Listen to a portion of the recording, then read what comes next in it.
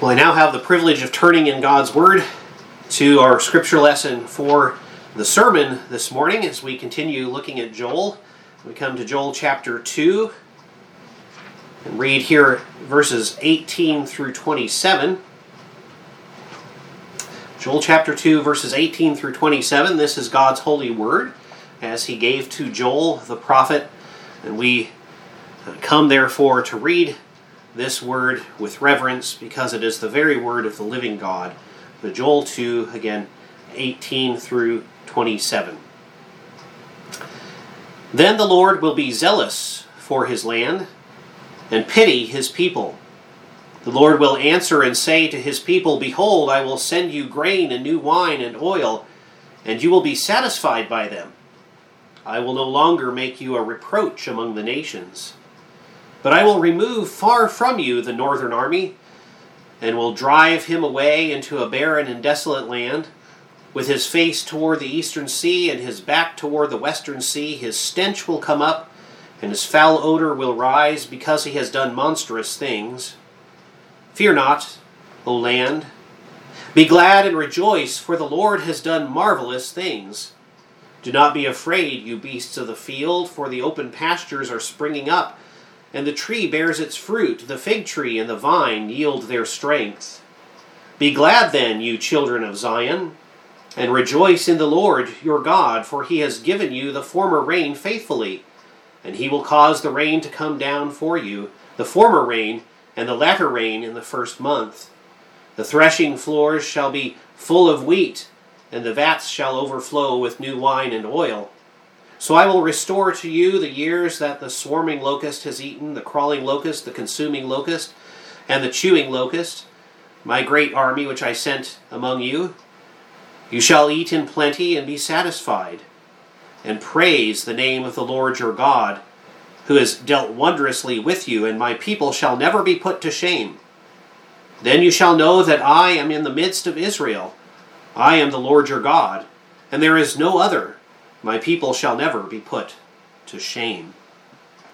Thus ends the reading of God's holy word for us at this time. Let's seek him in prayer. Lord, we do thank you that indeed you have given us this word to assure us that you do bless your people, especially when we repent. So we pray that we would learn the lessons that you have to teach us in this particular passage of Scripture. Take them to heart and put them in practice to your service, for we pray this in Jesus' name. Amen. Well, last time we read God's call to Judah to repent. And we saw that repentance has to be with the whole heart, with genuine sorrow for sin. It has to be a genuine act of worship, but it has to be glorifying God, that is. It has to be thorough. It has to involve everyone who needs to repent. It has to be a priority, and it has to be prayerful. When genuine repentance takes place, God is ready to forgive. In fact, that adds a complication to how we actually date the book of Joel. In the first part of chapter 2, the Lord threatens an invasion by a foreign army. And of course, as we see here, there's one of the promises of blessing is to send that foreign army away. And so it seems like this probably did actually happen. But there's always the chance, as we read the scripture here, that what if the threat caused the people to repent, and then the invasion that was threatened didn't actually happen? This might not have been right before the invasion of the Assyrians or the Babylonians. Maybe the invasion threatened here never happened because the people of Judah actually repented. Well, in today's passage, we do see that the Lord makes certain promises to Judah, to the people of the kingdom of Judah, if they would engage in genuine repentance, the kind of repentance that we saw last time.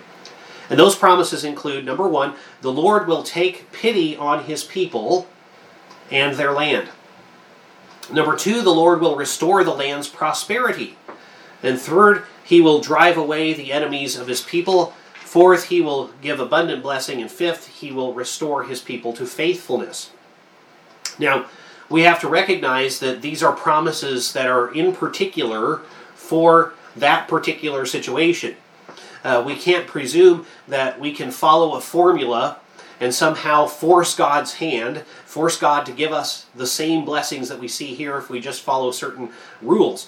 But we can draw some conclusions about God's character, and thus what he likes to do for his people, what he's pleased to do for his people, namely that, number one, he is ready to forgive. God is ready to forgive those who truly repent. Number two, when he removes blessings as a means of chastising, of correcting, of disciplining his people for sin, he usually, not always, but he usually will restore that blessing when they repent. Third, he protects repentant sinners, particularly in their repentance. He protects them from the sin itself. Fourth, he abundantly blesses repentant sinners. And fifth, he is pleased to glorify himself through the repentance of his people. So let's look at the promises that God made to Judah in this particular passage here in Joel's day. And from those promises, we can extrapolate these more general principles that we can apply to our own lives. So, what did God tell Judah through the prophet Joel would happen if the people would repent? That's the first question here. It's particularly helpful to remember what God instructed the priests to say when the people were gathered for worship and fasting in verse 17 of this chapter. The priests are supposed to pray this: "Spare your people, O Lord, and do not give your heritage to reproach, that the nations should rule over them. Why should they say among the peoples, where is their God?" In today's passage, we see that when Judah actually engages in that genuine repentance, several things are going to happen. When they pray that prayer genuinely, several things will happen. The first thing is the Lord will take pity on his people and their land. We see this in verse 18. Then the Lord will be zealous for his land and pity his people. The Lord will be zealous for his land, for this land that he's given to his people. He will have zeal for it, enthusiasm for the restoration of the land. And in Scripture, by the way, the words that we translate as zealous and jealous are actually the same words in Hebrew and Greek. A healthy jealousy, therefore, we can read this as. That the Lord has a healthy jealousy for his land, which does not allow anyone outside his covenant to encroach upon it. And here we see also that the Lord is ever ready to forgive his people when they repent. He says he pities them. He's going to pity them. John tells us in 1 John chapter 1, verses 8 and 9, "If we say that we have no sin, we deceive ourselves, and the truth is not in us. If we confess our sins, he is faithful and just to forgive us our sins and to cleanse us from all unrighteousness." The Lord is ever ready to forgive repenting sinners. If you repent of your sins, you confess them before him and you turn from them and ask him to help you to turn from them, he is ready to forgive.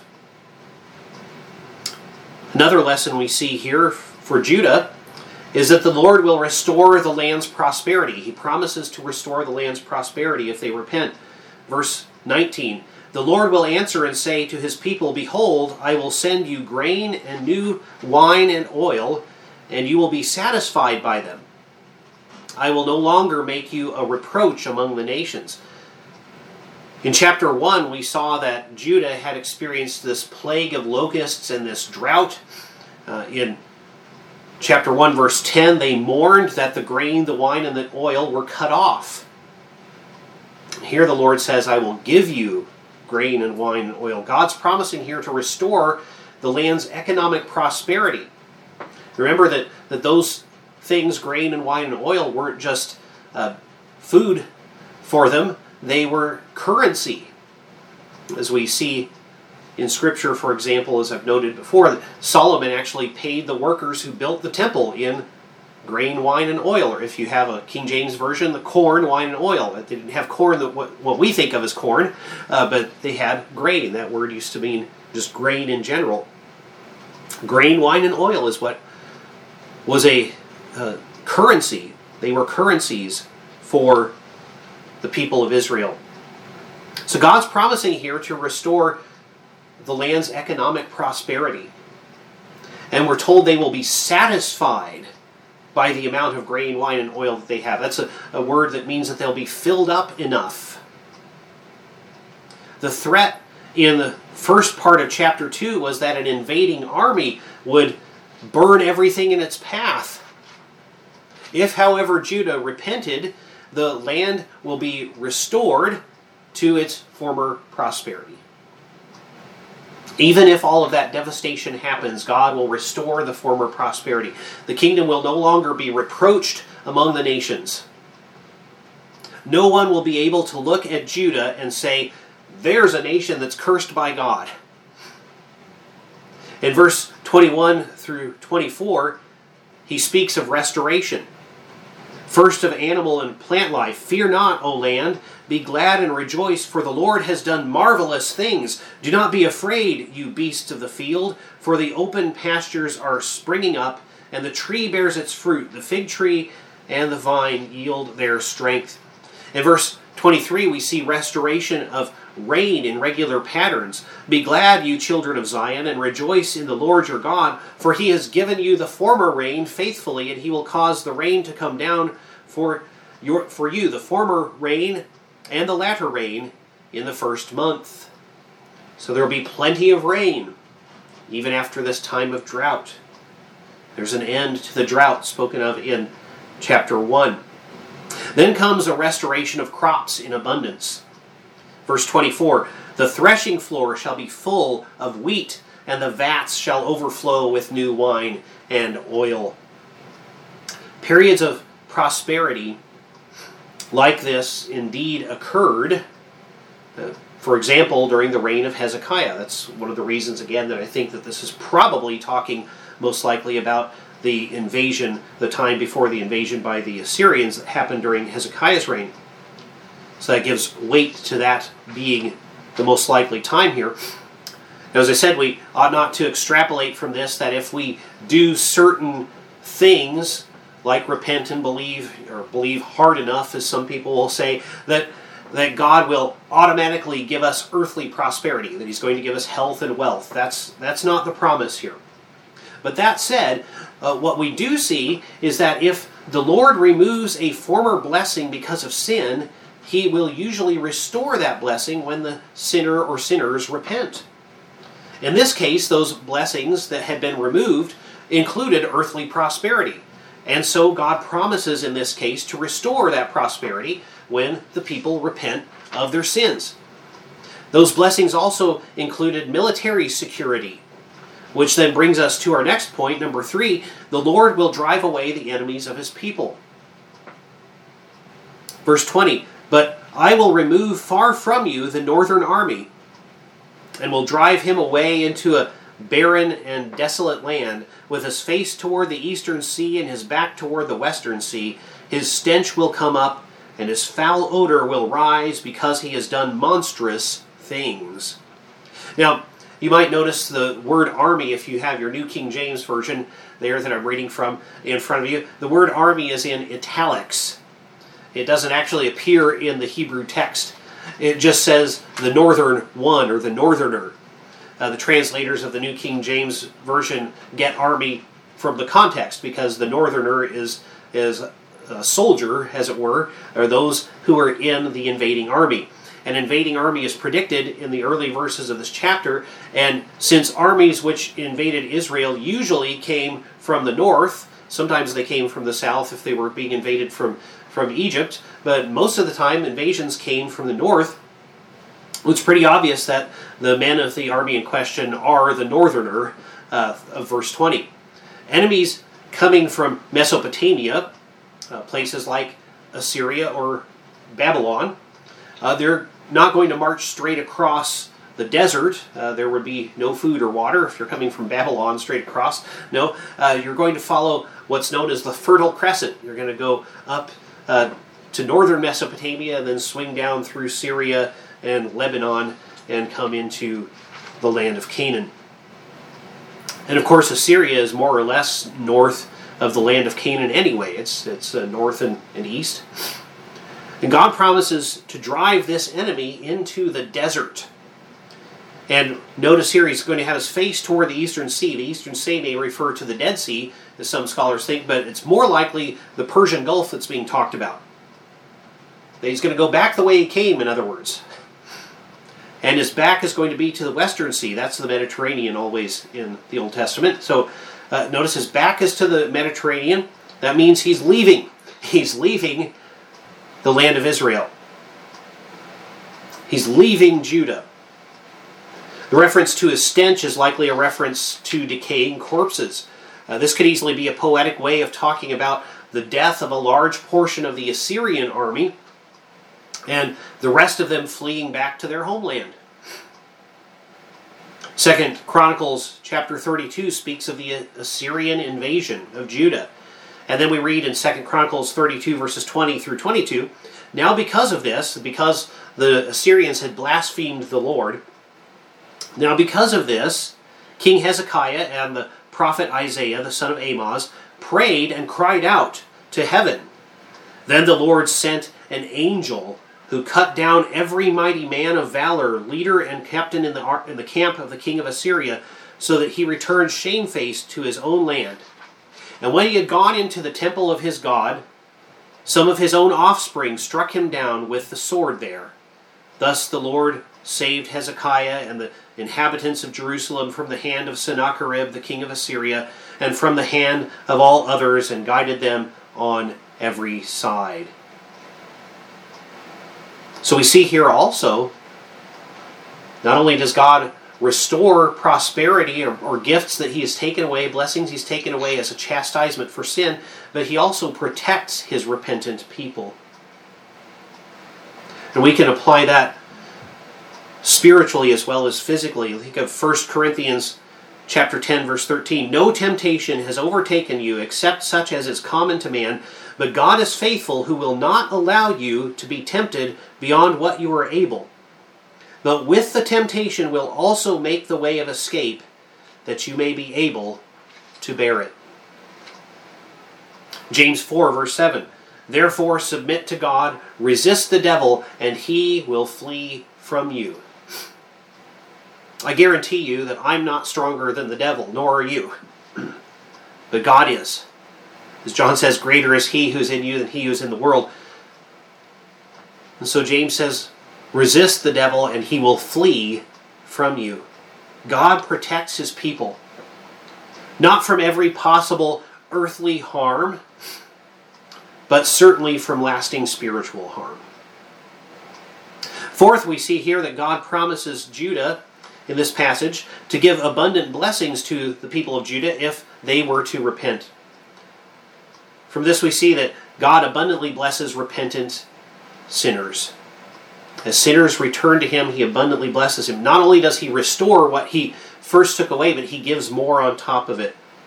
Verses 25 and 26. So I will restore to you the years that the swarming locust has eaten, the crawling locust, the consuming locust, and the chewing locust, my great army which I sent among you.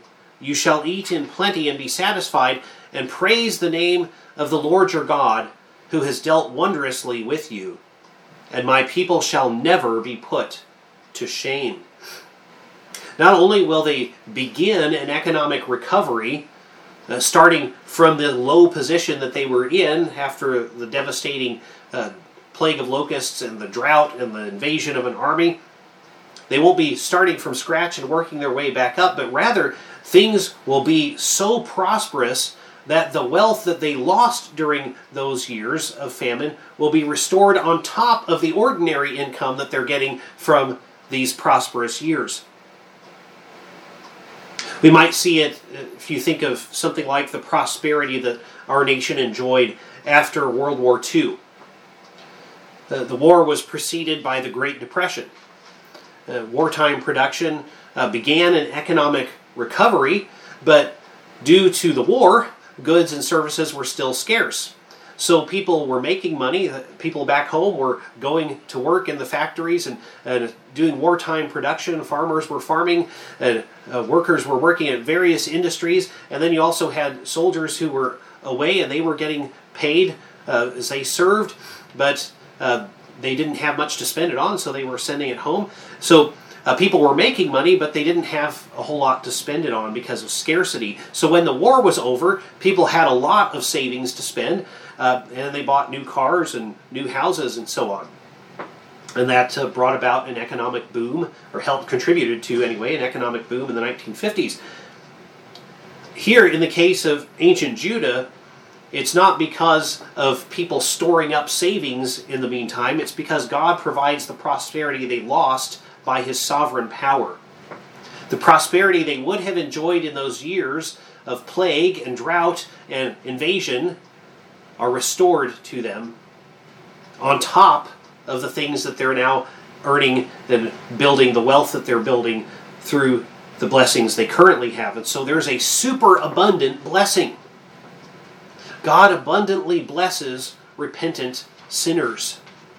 Again, God does not promise His people earthly wealth for faithfulness, but He does promise abundant blessing. In this case, it did involve the restoring of the things that they had lost. But nevertheless, you know that He will provide for you abundant blessing for your repentance. Number 5, He promises to restore Judah to faithfulness. Verse 27, "Then you shall know that I am in the midst of Israel. I am the Lord your God, and there is no other. My people shall never be put to shame." So notice again, there's the statement of not being put to shame. In other words, the restoration will prove that the Lord is in the midst of His people, that He is their God. And they therefore will have a renewed understanding of that fact. They will be thus covenantally faithful, knowing that the Lord is God, and that it is empty and fruitless to follow after false gods or any other thing that you would put before the Lord. And from this we see that God is pleased to glorify Himself through the repentance of His people. So here again are some principles we can draw from this passage. So there were teachings for Judah in that particular time, but there are general principles we can draw from it and apply to ourselves. Number 1, God is ready to forgive. Don't flee from God when you sin. Flee to Him. He's ready to forgive as you return to Him. Confess your sins. Ask His help to overcome them. He's ready and faithful to forgive those who are in Christ Jesus. Number 2, when the Lord removes a blessing in order to correct His people when they've sinned, He will usually restore what He removed when they repent. This is especially true when that blessing is assurance of faith and salvation in Christ, as we've been considering recently in the adult Sabbath school class. It's ordinary for Christians, as they mature in Christ, to gain a sense of assurance that we are truly in Christ and are God-saved people indwelt by the Holy Spirit. But sometimes God will remove that blessing of assurance, of being aware of your assurance, that is, in order to correct sins. When repentance occurs, then, the restoration of that blessing usually comes. If you find the Lord has removed some blessing from your life, turn from your sins, and He may well restore them to you. A third principle we see is that the Lord protects repentant sinners. Have no fear of sin or Satan when you repent. Have no fear of it. God protects repentant sinners. Don't think, if I confess this sin, there will be all these other consequences I don't want to have to deal with. God will protect repentant sinners. Fourth, He abundantly blesses repentant sinners. Not only does He restore former blessings, He abundantly blesses, overflowing. Whatever blessings He gives you when you flee to Him, they will be superabundant. They will be overflowing. There will be many blessings. And then lastly, the Lord is pleased to glorify himself through the repentance of his people. If you love God, you will want to glorify him. If you want to glorify him, you will turn more and more from your sin. That glorifies God. And the Lord is pleased to do that. So again, that brings us back around to the first lesson. Don't run away from God when you realize your sin. Run to him. It glorifies him, and he's pleased to forgive sins for his own glory. Well, let's pray. Lord, we know that you are a forgiving God, and ask that you would forgive, therefore, our sins. Restore us to you and restore blessings when you remove them. Continue to protect us and glorify yourself through our continued repentance. For we pray in the name of the one who had no sins to repent of, and yet bore ours on the tree. We pray in the name of Jesus Christ. Amen.